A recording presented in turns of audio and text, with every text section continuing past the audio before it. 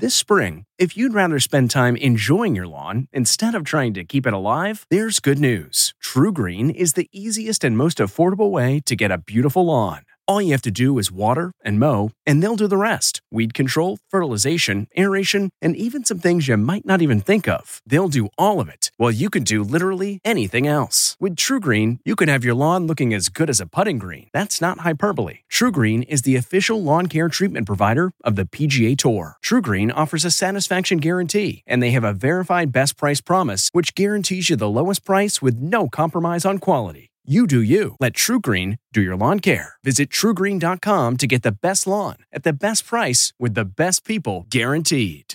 Looking to instantly upgrade your Mother's Day gift from typical to meaningful? Shop Etsy. Get up to 30% off well-crafted and personalized gifts from participating shops until May 12th. This year, embrace your creative side. You know, the side your mom gave you. And shop Etsy for custom jewelry, style pieces, home decor, and extra special items she'll adore. Need something original and affordable for Mother's Day? Etsy has it. Shop until May 12th for up to 30% off gifts for mom. Terms apply.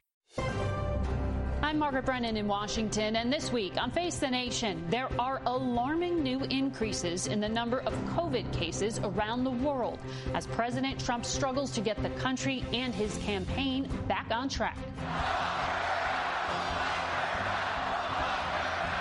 It's a scene we haven't witnessed in months. A large indoor gathering with thousands of supporters cheering President Trump. A campaign relaunch one Republican strategist said was much needed after a brutal few months. For the president, it was a way to get out of Washington and leave his troubles behind, if only for a few hours. It's been a difficult week for Mr. Trump. The Supreme Court ruled against his administration for attempting to stop a program protecting the children of undocumented immigrants from being deported. His former National Security Advisor John Bolton won a court case to allow a bombshell book to become public. It's a devastating look at a president trying to do just about anything to win re-election. Then the controversial firing of the federal prosecutor investigating Trump allies Rudy Giuliani and Michael Cohen. Most troubling that the number of new coronavirus cases in some states has spiked dramatically. But President Trump continues to downplay the virus. If we stop testing right now, we'd have very few cases, if any. It's fading away. It's going to fade away. I said to my people, slow the testing down, please. They test and they test. Is politics getting in the way of common sense? Restrictions in blue western states like California and Oregon have tightened in light of the increases. But many of the southern states that are Republican-leaning have been slower to respond. We'll talk with the top Democrat on the Senate Intelligence Committee, Mark Warner, plus acting Homeland Security Secretary Chad Wolf. We'll get an update on coronavirus from former FDA Commissioner Dr. Scott Gottlieb and talk with Jide Zeitlin, the CEO of Tapestry, a Fortune 500 company. Finally, we'll reflect on the Juneteenth anniversary with New York Times opinion writer and CBS political analyst Jamelle Bouie. It's all just ahead on Face the Nation.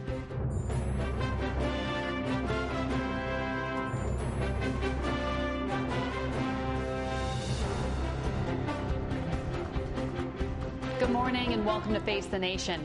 We've got a lot of news to get to today. We begin with CBS News' national correspondent Mark Strassman in Atlanta. In Trump-friendly Oklahoma, the president reportedly seethed. His first re-election rally in months, and yet this Tulsa arena was perhaps one-third empty. He had crowed that 1 million people wanted tickets. Mr. Trump talked about America's continuing corona crisis. Testing is a double-edged sword. When you do testing to that extent, you're going to find more people, you're going to find more cases. So I said to my people, slow the testing down, please. He also characterized the pandemic with racist wordplay. I can name Kung Flu. I can name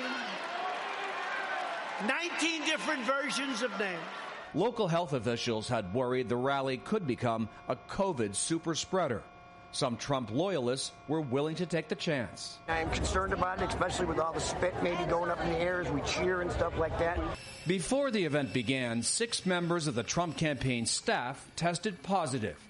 All rally-goers had their temperatures checked. Everyone received a face mask. but wearing it was optional. No intentions on wearing masks. We're healthy individuals. Inside, social distancing was ignored. And as the president spoke, it appeared most of his audience was not wearing masks. That attitude alarms U.S. health officials. As America reopens, COVID-19's resurging. Roughly 30,000 more Americans tested positive the last 2 days, close to the April peak. In 21 states, new COVID cases trend in a worrisome direction, up. 10 states this week broke 7-day averages for new cases. On Saturday, Florida broke its daily record again, more than 4,000 new cases.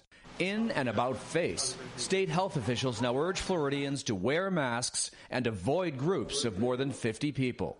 When New York Governor Andrew Cuomo said he might start quarantining arriving Floridians, Florida's governor fired right back at Cuomo. Just please do not quarantine any Floridians in the nursing homes in New York. In both Arizona and Florida, Major League Baseball closed all spring training facilities. At least a dozen players have tested positive. The Mets and the Yankees are heading home to train where it's safer, in New York. Pro football took another hit. The NFL Players Association advised its members to stop practicing together. America is COVID weary.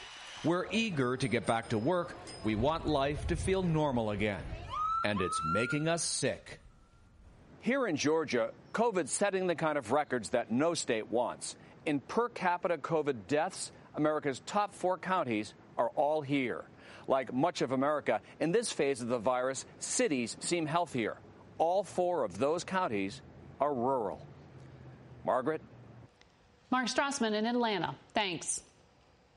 We want to go now to the acting Homeland Security Secretary, Chad Wolf. He joins us from department headquarters here in Washington. Good morning to you. Good morning. A lot to get to with you, but I want to ask you about something the president said twice. He said that National Security Advisor John Bolton likes dropping bombs on people and killing them. Now he will have bombs dropped on him. If a private citizen said something like that, I feel like there'd be some security concerns. What was the president trying to say? Is this a threat? Well, Margaret, I'm going to let the president speak for himself. I did not have the chance to work closely with Ambassador Bolton before I came into this position, so I'm going to let the White House speak for themselves. But I think what the president, the frustration that he has with Ambassador Bolton is we all serve at the pleasure of the president, and if you disagree with the president, then you have the ability to resign. And that didn't occur in this case. As you know, Ambassador Bolton was fired, and so I think what you see here is some frustration on an individual writing a book for profit. And so I think that's what I take from those comments. But again, I would refer you back to the White House. So bombs dropped on him. You don't take that as concerning? No, I think if you listen to the president in a variety of different remarks, a lot of some of his comments are taking from a humor standpoint, a joking standpoint. I also want to ask you about something else the president said last night. Are you aware of the president telling officials to slow down testing as it relates to coronavirus? No, again, I heard those comments as well. I think that what you heard from the president was frustration in the sense of that we are testing. I believe we've tested over 25 million Americans. We've tested more than any other country in this world.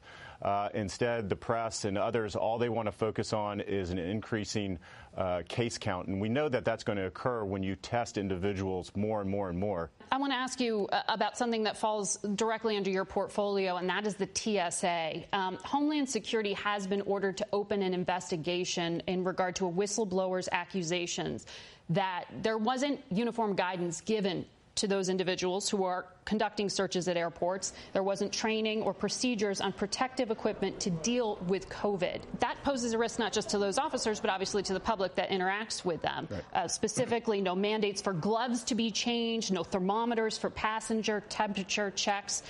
What's the status of the investigation?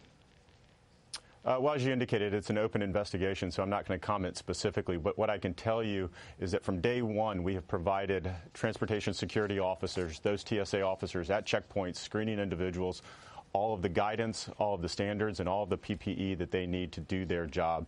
So we'll continue to work with the investigation, but I feel very confident in what we have provided the TSOs. But I will tell you... Does that concern you, though? Or is it safe to fly at current levels? Absolutely. Absolutely, it is safe to fly.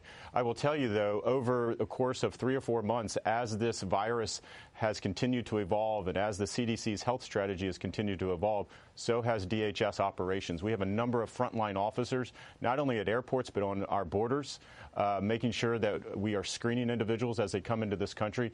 They can't social distance, as you indicated, and so they have to touch individuals. They have to make sure that individuals are resolved, but we'll continue to provide all of the PPE, all of the resources, as we have since day one, to all of our frontline officers. This week, as you well know, the Supreme Court issued its ruling and rejected the administration's attempt to cancel the DACA program. You said that decision doesn't provide a lot of clarity for the 700,000 or so recipients on the program. Can you assure them that they will still get their work visas renewed, that they won't be forcibly deported from this country? Well, what I would tell you is that we know that the DACA program is unlawful. The Supreme Court, even this week, did not say that the program was lawful. And in fact, they said that the department has the ability to rescind the program. What they didn't like is the rationale and the way in which we propose to do that. And I find that a little concerning because what we know is the Obama administration created this program out of thin air, did not provide notice and comment for the American public to comment on such a monumental decision. Instead, the president and this administration has laid out a 6-month phase-out program, been very upfront with the American people about how to do that. So we'll continue to take a look at that and see how we go from day one. So those work visas will continue to be renewed and there won't be forcible deportations. Is that what you're saying? Absolutely. We'll continue the program as we have over the past 2 years, continuing to renew those. But the president's been very clear about wanting to find a lasting solution for these individuals. He's also directed the department to take a look at the court opinion, and take a look at our rationale, and we're doing that as well so that we can, again, wind down this program. I think it's important to remind your viewers this is an unlawful program, and as the acting secretary of Homeland Security... It's an incredibly popular program, including with Republicans. I don't disagree that it's popular, but I think you have to separate those things. Is it popular and is it lawful? And as acting secretary, I don't have the luxury of ignoring the law and running a program that's unlawful. And so what the president's been very clear about is asking Congress to find a solution for these individuals. That means a path to citizenship, one would assume. Just to button up on something you referred to earlier when you talked about the increase in testing that is available to those who may have COVID-19. I'm sure you know that there are spikes in actual hospitalizations, people actually getting sick, particularly in Arizona and in Texas. It's not just increased testing. Absolutely. And again, the White House Coronavirus Task Force is on top of all of these outbreaks, looking state by state, county by county, whether it's Arizona, Texas, Florida, a number of these states that are having hot spots, that are having those upticks. So we're surging resources, medical individuals and the like, even individuals from the Department of Homeland Security. We're surging into those areas to understand what is the cause of that outbreak and address that proactively. And you don't know yet what the cause of the outbreaks in all of those Sunbelt states is? They're all different. They're all for various different reasons. What we see is some of the outbreaks along the southwest border in Arizona, particular parts of Texas. We have about 1.5 U.S. citizens and legal permanent residents living in Mexico coming back over for medical treatment. So there's a variety of different reasons on why you would have different outbreaks in different states. And again, we have medical professionals. CDC has sent teams into these individual areas. The department has as well, and we're continuing to address that. All right. Mr. Secretary, thank you for your time this morning. Okay. Thank you. We'll be right back with a lot more Face the Nation. Stay with us.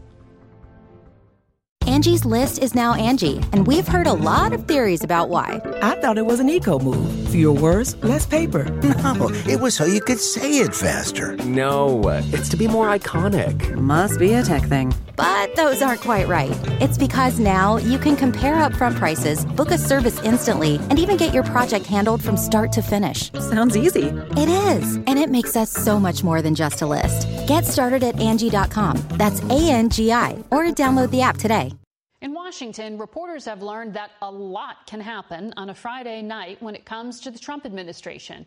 This past Friday, Attorney General William Barr announced the resignation of Geoffrey Berman, the U.S. Attorney for the Southern District of New York. That office is investigating some of Mr. Trump's allies, including Rudy Giuliani. Berman's response? He had no intention of resigning. Saturday, the Attorney General went a step further, sending a letter to Berman saying, "I have asked the president to remove you as of today, and he has done so." Berman then announced his departure effective immediately. President Trump had a different version of the firing. We have a very capable Attorney General, so that's really up to him. I'm not involved. We want to go now to White House correspondent Paula Reed. Paula, why was there this confusion, and why hasn't the Attorney General explained why he did this? Well, as you heard there, the president saying he does not get involved in matters related to the Justice Department. But his own Attorney General, Margaret, has said that the president's prolific tweets on matters related to the Justice Department make it nearly impossible for him to do his job. The special counsel laid out 11 possible instances where the president has tried to obstruct justice by interfering at the Justice Department, which is why many people are seeing what happened Friday through a lens of skepticism and raising questions about whether the president is trying to protect himself or his allies like Rudy Giuliani. But a Justice Department official says there was no connection between this firing and any ongoing investigation. But so far, Margaret, the Attorney General has not been able to explain why he gave that statement Friday saying Berman was stepping down when Berman said, wait, not so fast. Well, and it's also unusual because the Southern District handles so many sensitive cases, including the one you just mentioned with the president's personal attorney, Rudy Giuliani. Last night, the president himself said he didn't know that. That was very surprising. I mean, not investigating me. And I don't even know about Giuliani being investigated. You're telling me that. I read that over the last day. But I don't know about Rudy Giuliani being investigated. Investigated for what? He was the greatest crime fighter of our generation, of our time. But Speaker Pelosi released a statement saying that the investigation into Rudy Giuliani was connected here. What do we know? Well, CBS News has learned that Giuliani has been under investigation by that office for possible foreign lobbying violations related to his work in Ukraine. And last night, Margaret, Giuliani told a reporter that he believes these two events could be connected, which are not helping the optics here. And one thing that's really significant is the Southern District of New York has always prided itself on being independent from Washington. And in his letter to Berman, the Attorney General specifically said that now the internal watchdog, the Inspector General at the Justice Department, will now have an oversight role of that office, suggesting they are clearly no longer independent. There was another key ruling from a court that said former National Security Advisor John Bolton can actually go ahead with the publication and sale of his book about his time at the Trump White House. But the judge didn't actually make it a clear win. The president is saying it's actually in his favor. Well, as you noted, the judge said that Bolton's book can be released, but he also accused Bolton of possibly damaging national security and exposing himself to civil and potentially criminal liability. Now, in this decision, the judge noted one of the reasons that he was going to allow the book to be published is that many reporters, including CBS News, had the book here at the White House while they were arguing about this. But the judge signaled that it's possible that Bolton may need to forfeit any profits. And historically, judges have been pretty sympathetic to the government. If they can establish that someone did not complete a review process, they may say, hey, you can release your book, but you got to hand over the cash. Paula Reed at the White House. Thank you. We turn now to the Vice Chairman of the Senate Intelligence Committee, Virginia Democratic Senator Mark Warner. Good morning to you. Good morning, Margaret. Do you know why U.S. Attorney Berman was fired? I have absolutely no idea, although we do see this pattern where the administration uses Friday night to announce bad news. But this is one more example of why I think Bill Barr has repeatedly demonstrated that he's more interested in being Donald Trump's personal lawyer than he is in being the attorney for the United States of America. Well, there were a number of investigations that the Southern District was, and I suppose are still pursuing. And in his statements, Berman referred to the importance of continuing some of those investigations. Do you have any sense what he was referring to? No, it has been speculated that the U.S. Attorney, Mr. Berman, was investigating Donald Trump's personal lawyer, Mr. Giuliani. I think a number of us have been worried that Mr. Giuliani may have been knowingly or unknowingly manipulated by individuals coming out of Ukraine that may be manipulated by Russia. So there seems to be a pattern from this administration that the president and his henchman, Mr. Barr, are willing to get rid of anyone that's investigating people that get close to Donald Trump. Well, CBS has reported that Rudy Giuliani is under investigation. But do you have any reason to believe that the deputy in the Southern District office, her name is Audrey Strauss, is not capable or wouldn't pursue those investigations? No, it appears that she's a career professional, and I think it was appropriate for Mr. Berman to push back against what I think was totally inappropriate firing by first Barr, and then it appeared Donald Trump himself. But we've seen this pattern. I've seen it in the intelligence community where literally 6 Trump-appointed intelligence officials have either been pushed out or fired because they tried to do their job of speaking truth to power. It appears again that Mr. Berman, who was a Trump appointee, was trying to do his job, follow the law, and that cost him his job. I do believe his deputy, Ms. Strauss, though, should be able to do the job professionally and appropriately. Yeah, you've been raising concerns about politicized intelligence, and I want to ask you what justification the Department of Justice has given you as to why the investigation your committee conducted into Russian election meddling in 2016 has not been released publicly, given that we are 5 months out from the election, and this is one of the most key portions of your investigation. Well, our last volume, Volume 5, close to 1,000 pages. And I would point out again, we're the only bipartisan investigation that has been looking into this subject. We've been virtually unanimous in all our first 4 reports. Our Volume 5, 1,000 pages, has been submitted to the Director of National Intelligence for final clearance review. So the Director of National Intelligence had publicly said he would look into having this released. But you believe John Ratcliffe, the director, is the one holding it up now? Listen, I think it is an appropriate review process. We simply submitted it literally within the last 30 days. So I'll give the ODNI a little more time, but my hope and expectation is that this volume will be released so that Americans can make their judgment, and I want it released before the August recess. I want to ask you about John Bolton, the former national security advisor to President Trump. We did see a federal judge rule that his book can be sold, but the judge also said he gambled with the national security of the United States by publishing information before the classification review had been completed. So that's going to potentially give him some legal challenges. But from what you hear from the intel community, from the CIA director, is there a lot of concern about what Bolton disclosed?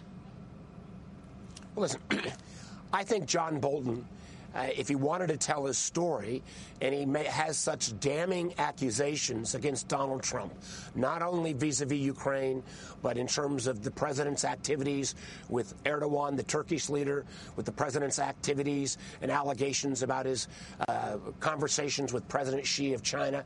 If John Bolton had really wanted to get this information out for reasons other than his own personal profit, he should have come and testify before the House or the Senate. Are you going to ask him to testify now? In the year. With your Republican colleagues? Listen, I'm not sure that his credibility at this moment is all that high, but I think the bigger argument here, if these allegations and accusations, which are extraordinarily damning, are true, I would think my Republican colleagues would want to have that get him under oath as well.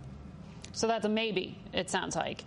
That's a maybe at this point. But again, I think John Bolton managed to not only he managed to unite all of Washington. The Democrats were frustrated. Right. He was not willing to testify. The Republicans are obviously concerned about the book.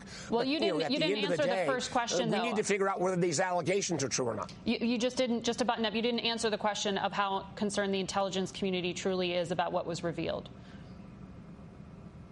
Again, I'm not going to speak to what I think the intelligence community is always concerned about leaking of classified information. I think there is a legitimate question here whether what Bolton is laying out, though, is this classified because of Donald Trump is afraid of the substance or because of legitimate intelligence reasons.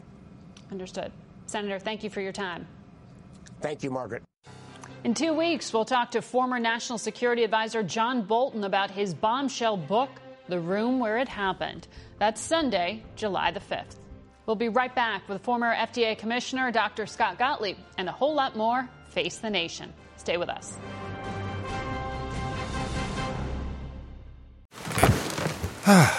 The comfort of your favorite seat is now your comfy car selling command center, thanks to Carvana. It doesn't get any better than this. Your favorite seat's the best spot in the house. Make it even better by entering your license plate or VIN and getting a real offer in minutes. There really is no place like home. And speaking of home, Carvana will pick up your car from yours after you finalize your offer. Visit Carvana.com or download the app and sell your car from your comfy place.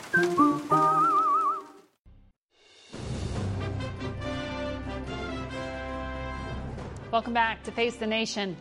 The total number of COVID-19 cases worldwide now stands at 8.8 million, and the World Health Organization warns that the pandemic is accelerating, particularly in the Americas. CBS News senior foreign correspondent Elizabeth Palmer reports from London. Liz? Margaret, here in Europe, things have really turned around. Coronavirus, at least for now, is in retreat. Borders are even reopening so people can travel to vacation spots. But in the developing world, the pandemic is raging. Brazil is in full-blown crisis. As in the U.S., COVID-19 here has become political. On Copacabana Beach, a pandemic denier knocked down crosses at a symbolic memorial. But arguing can't hide the facts. 50,000 new cases a day here, and the coronavirus peak is still weeks away. Nearby in Peru, they're selling oxygen in the streets. The infection rate has come down a little, but left many families treating COVID victims at home because hospitals are too full or too expensive. This is still a dangerous time, warned WHO Director General Tedros Ghebreyesus. Many people are understandably fed up with being at home. Countries are understandably eager to open up their societies and economies. But the virus is still spreading fast. In India's capital, Delhi, they learned that the hard way. Shops, offices, and markets reopened 2 weeks ago, and the virus took off. Now, with hospitals overwhelmed, the city is converting train carriages into makeshift COVID wards. They'll offer a bed of sorts and oxygen, but not a chance of social distancing. Russia, too, lifted its strict lockdown and even staged rehearsals for the traditional Victory Day parade. Lots of hardware, very few masks. The Kremlin insists, in spite of widespread skepticism, that the virus is under control, but then announced that anyone meeting President Putin will first have to go through one of these disinfection machines. And in St. Petersburg, a makeshift memorial put faces to the names of the almost 500 doctors and nurses who have died fighting coronavirus. Here in the UK, the government is hinting that it's about to relax the social distancing rule from 6 feet to 3. The hope is it will help hotels and restaurants, if not thrive, at least survive. Margaret? Liz Palmer, thank you. We turn now to former FDA Commissioner Dr. Scott Gottlieb, who's in Westport, Connecticut this morning. Good morning to you, Dr. Gottlieb. Good morning. We heard that the number of COVID-19 cases has exceeded 30,000 a day for the first time in about 7 weeks. What is happening? Well, we're seeing a resurgence in the South and the Southeast. They never really got rid of their epidemics. Now we're seeing significant outbreaks on top of a background rate of spread that was quite high. As they reopened, that spread has continued to increase. And so, a challenge that was facing some regions in the country now is facing every region in the country. And the worry is that they're going to tip over into exponential growth coming this week because the cases are building quite quickly in Texas, Florida, Alabama, South Carolina, North Carolina, Arizona. And the challenge with exponential growth is everything looks okay until suddenly it doesn't. And so this is something that has to be a concern of everyone that's been watching this. When you say exponential growth, are you saying that hospitals are about to get overwhelmed in places like Arizona and Texas? That's the concern. So if you look at places like Arizona, the hospitals now are getting pressed. Midweek, there was a report out of Arizona that about 40% of the hospital beds were filled with COVID patients. Texas and Florida still are reporting a lot of capacity, even though Florida doesn't report the total hospitalizations for COVID patients. But these things can mount very quickly, as we saw in New York. You're always, when the epidemic's expanding, it's always worse than what you're measuring. And so there are a lot more cases in these states that are going to get turned over this coming week, given the rate of growth that we've seen. We know that there's community spread now underway in states like Florida, Texas, California, for that matter, too, and Arizona. Those are big states that have a lot of cases that have been building. And so this is going to be hard to get under control. We're not going to want to shut down businesses again. We're not going to want to shut down the economy. So there's not many tools we can reach for. We can do case-based interventions, the tracking and the tracing of sick people to get people isolated. We can go towards universal masking, something that's been controversial in some of these states. But there's not much else you can do. And so there's no quick intervention that's going to bring this to an end. In Arizona, it was just this week that the governor gave mayors the power to make masks mandatory. They're not doing that in Florida. They're not doing that in Texas. Is that a mistake? Well, I think they're going to have to. I think it's a mistake that they're not doing it now. They're losing precious time. I think they're going to have to. The masking has become controversial. It shouldn't be. It's a simple intervention. It's a collective action we can all take to help protect our fellow citizens and also protect ourselves and try to reopen the economy safely. I think some people see it as a sort of infringement on their liberty or as a way to cast some scorn on a public health establishment that's come in for some questions because people blame the public health establishment for the shutdowns.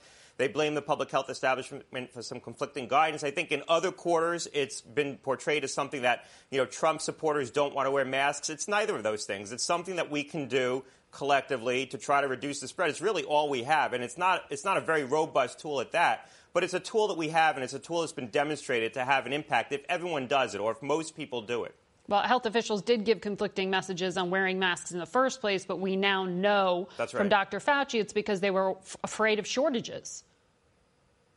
And also worried that by telling people they can wear masks, you're telling them they can go out. So at a time that they were telling people to stay at home, there was concern that telling them that if they wear masks, they're more safe, will encourage people to go out. And so I think that could have been messaged appropriately. They didn't need to be concerned about that. We should have been recommending masks from the outset. We heard from the Secretary of Homeland Security earlier in the program, and he said the press and others only want to talk and focus on the increased case count, and that testing's a good message. The president says testing's overrated. What is the bottom line, the science and the facts about where we are with this virus in America right now? Well, testing, there's a high correlation between places that are doing more testing, more contact tracing, and have decreased mobility and have a better picture right now.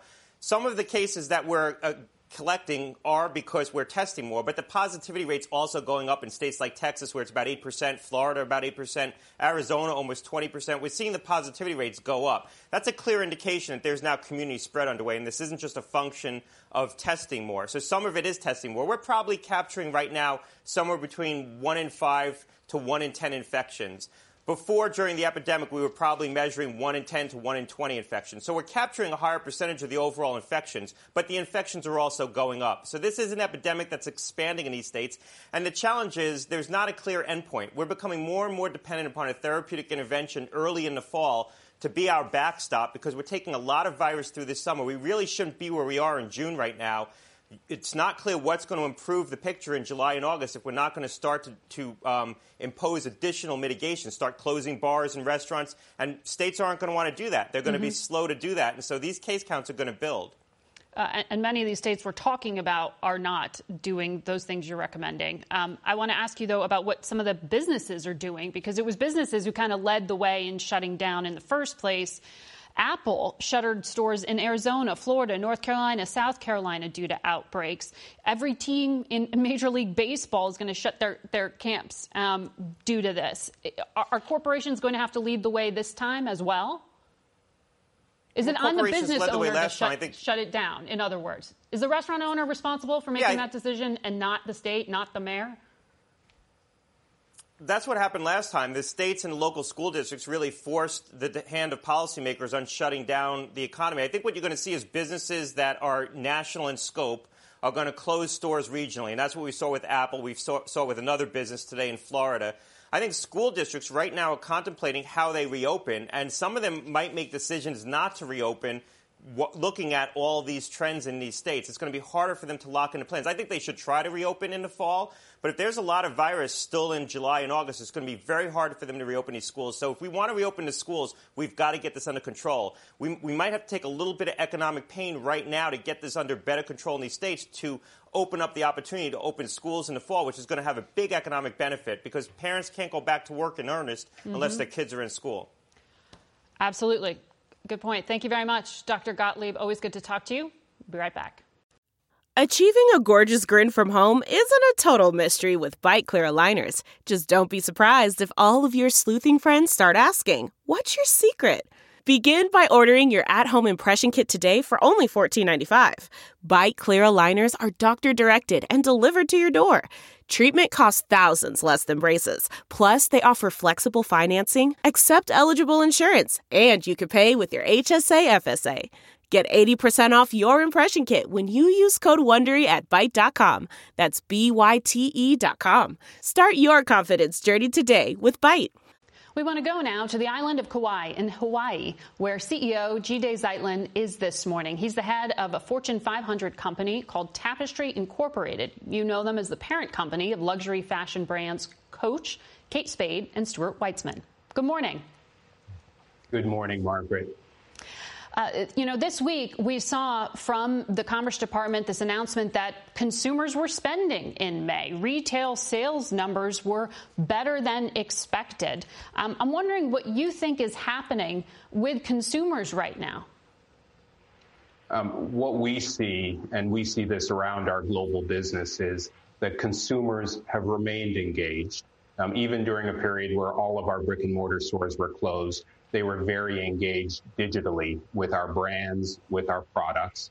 And now as they have the opportunity to engage in a physical way, we see them doing so and doing so enthusiastically. Although it's a slow step-by-step process. So it's not just a return to where things were, but the opportunity to engage physically and digitally is something that we see consumers being enthusiastic to do.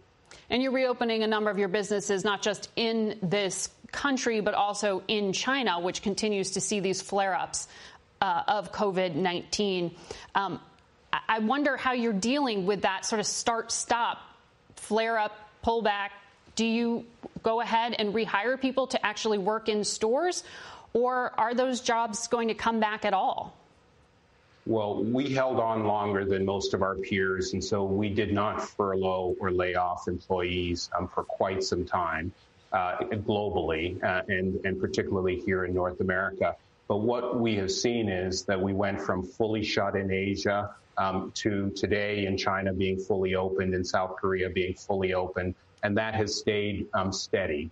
At the same time, in North America, we're gradually opening, but really taking the lead from our store employees, from our consumers, so that we look to avoid both start and stop, but also want to make sure we do it in a way that makes the most sense for our employees. But the jobs are coming back. You think it's not all going to be online shopping from here on out? Without a doubt, Margaret, at least in our case, we think the consumer is really moving towards a balance, a blend between digital and physical. Now, we talked about you being the head of one of the Fortune 500 companies, one of the largest corporations in the world, that means. And you are one of only 4 African Americans in that list. There are 0 black women on that list among the 37 female leaders. And I wonder what you think the reason is. Why at the highest levels is diversity still a challenge? Yeah, it's an unfortunate reality, and it's a real opportunity. And it's an opportunity really for boards and for management to challenge themselves, to really challenge themselves in terms of both diversity and inclusivity. So you focused in terms of statistics on diversity, and it's clear that we need to better recognize that it's not simply a nice thing. It's a real business imperative to have a diverse number of views around the table. The more you have different life perspectives, different experiences around the table, we develop better products, we develop better solutions as corporations, and it's one of America's great strengths if we get it right. So it's really holding ourselves much more accountable, the same way we hold ourselves accountable for revenue and profit targets, to make sure that we are diverse, and then to meet that diversity with a really inclusive environment, one that encourages people to show up fully at work as themselves. But how does corporations are having to make these decisions on their own? What's the best way to do these things? Is it setting quotas? Is it hiring headhunters and talent scouts to bring in people from the inside? I mean, how do you put this into practice? It's holding ourselves accountable for goals in the same way we hold ourselves accountable for revenue and profit metrics. And it is fundamentally believing that this is a business imperative. You know, I noted last week that you had Rob Kaplan on your show, and he made the comment representing the Federal Reserve, the belief that inclusivity translates into greater workforce growth, greater productivity growth, and greater economic growth. And so if we exist within an ecosystem, within an economic ecosystem, the faster that ecosystem is growing because it is more diverse and inclusive, the faster we will grow. So it's a real imperative, and we need to hold ourselves accountable the same way we do against other business metrics. But when you say business metrics, that means setting quotas? Because I read that you had said diversity by itself doesn't mean a lot until you change the culture of your organization. Those seem like 2 different things.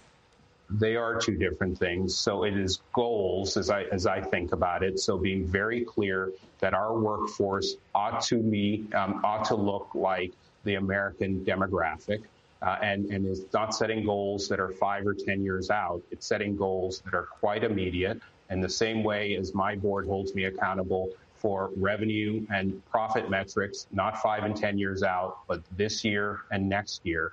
That is the diversity piece of it.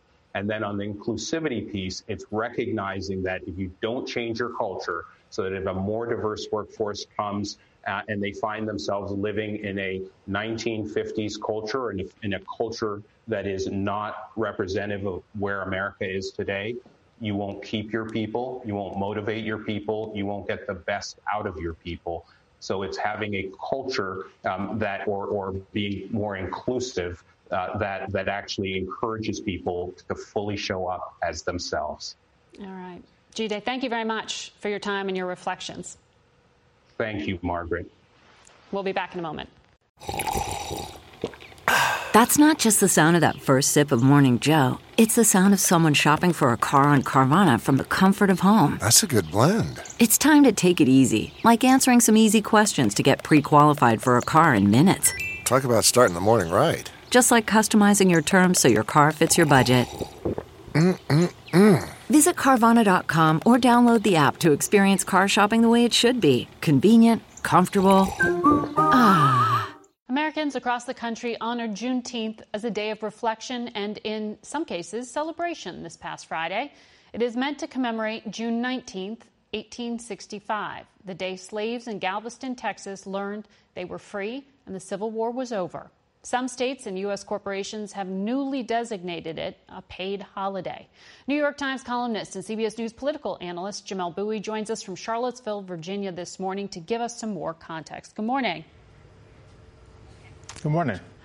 You know, many Americans are really learning about the historical significance of Juneteenth for the first time, and you reflected on it in a column this week. But you say you don't think of it as slaves having been granted freedom, but rather seizing it for themselves. What do you mean by that? The story of emancipation, going really back to the founding of the country, all the way to the Civil War, is very much the story of enslaved Africans and freed blacks taking the initiative to put their freedom on the agenda of national politics. And that's especially true during the Civil War. The war, as many people know, does not begin as a war for abolition. It begins as a war for union. But as soon as the shooting starts, enslaved people are escaping to Union lines. They're leaving work on plantations. They're offering their assistance to Union soldiers as guides, as laborers, and eventually as soldiers. And it's those actions that transform the war for Union into a war for liberation, into a war for emancipation. And although Juneteenth commemorates those enslaved Africans who were whisked away to Texas to avoid the Emancipation Proclamation, I think it's still an opportunity for us to really think and take seriously the fact that emancipation does not happen without the actions of the enslaved, not just over the war, but really over the course of 80 years. And you're finding some resonance in that in the moment we're in today? That's right. I think why Juneteenth has sort of erupted in this way over the past couple weeks, why people find it so resonant right now, is that Juneteenth is very much a holiday about the distance between freedom that is promised and freedom that is lived. And right now, millions of Americans are seeing, with regards to police brutality, with regards to inequality, the distance that still exists between freedom and liberty as we imagine it, as we have proclaimed it, and that as it's actually experienced by ordinary people. Texas Senator John Cornyn and Congresswoman Sheila Jackson Lee are talking about trying to make it a federal holiday. You have a lot of corporations acknowledging it, some giving the day off as well now. But you kind of said that doesn't sit quite right with you. You see it as a little bit opportunistic. Right. No one's going to complain about a paid holiday, right? Like everyone likes paid holidays. But when we think about what protesters are calling for, when we think about what actualizing freedom actually means, I happen to think that a more fitting tribute to Juneteenth would be policies that assist not just African Americans, but every American to help them reach their full potential, help them, again, actualize their freedom in a real way. That, to me, is what the holiday is about. It's about that distance and what we can do to close that distance. You're speaking to us from Charlottesville, Virginia. And I don't have to tell you, but to remind our audience, that was the location in 2017 for what became a fatal white supremacist rally. And it was sparked originally by the statue of Robert E. Lee and the debate over whether to remove that symbol of the Confederacy. Fast forward to today. I mean, this week we had the governor of Virginia talk about taking down Lee in the capital of the Confederacy. Isn't that progress? Right. I think that's progress. I think that represents Americans coming to recognize what those statues were erected for. They weren't erected as memorials after the war. They are very much erected as symbols of Jim Crow, as symbols of white supremacy. And I think it's the public beginning to come to the recognition that public space is ours to shape, right? That when we put up memorials or monuments, we are trying to present a particular memory of the past that we want to remember. And do we want to remember, honor a past where someone like Robert E. Lee was a central figure, a figure of esteem? I don't think we do. I don't think millions of Americans want to. And so that is, I think, what we're seeing, and it does constitute progress. Jamelle, thank you. We'll be right back. Delve into the shadows of the mind with Sleeping Dogs, a gripping murder mystery starring Academy Award winner Russell Crowe. Now available on digital. Crowe portrays an ex-homicide detective unraveling a brutal murder he can't recall. Uncovering secrets from his past, he learns a chilling truth. It's best to let sleeping dogs lie. Visit sleepingdogsmovie.com/Wondery to watch Sleeping Dogs, now on digital. That's sleepingdogsmovie.com/Wondery.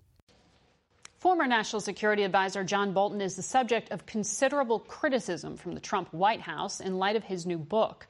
Yesterday, President Trump said he'd been upset with Bolton since the beginning, starting with an appearance right here on Face the Nation more than 2 years ago. Let's listen. He was being interviewed on To Face the Nation, one of your friendly shows, and he talked about the Libyan model on Kim Jong-un, who I have a very good relationship with and had a very good relationship with. Once he mentioned that, it was not a good situation. I said, how stupid can you be? Because you know what happened to Gaddafi. Nobody wants to die the way he died. And here's a guy saying, we like the Libyan model. And all I could do is hope that they didn't see it, but they did see it. It was one of the dumbest things I've ever seen on television, frankly. So he lost me. Of course, we call our broadcast Face the Nation. And we will be talking to John Bolton again in 2 weeks on July 5th. But that is going to do it for us today. We want to wish all of the dads out there watching a happy Father's Day. Until next week, for Face the Nation, I'm Margaret Brennan. Today's guests were Virginia Democratic Senator Mark Warner, Acting Homeland Security Secretary Chad Wolf, former FDA Commissioner Dr. Scott Gottlieb, and CEO of Tapestry, Jide Zeitlin.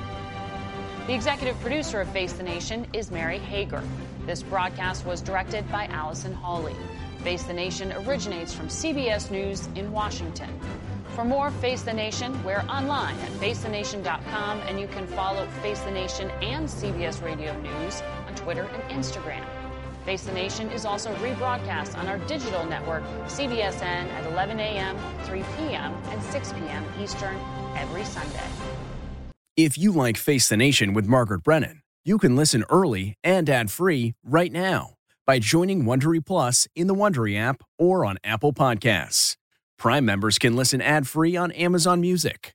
Before you go, tell us about yourself by filling out a short survey at Wondery.com/survey. Look around. You can find cars like these on AutoTrader. New cars, used cars, electric cars, maybe even flying cars. Okay, no flying cars, but as soon as they get invented, they'll be on AutoTrader. Just you wait. AutoTrader.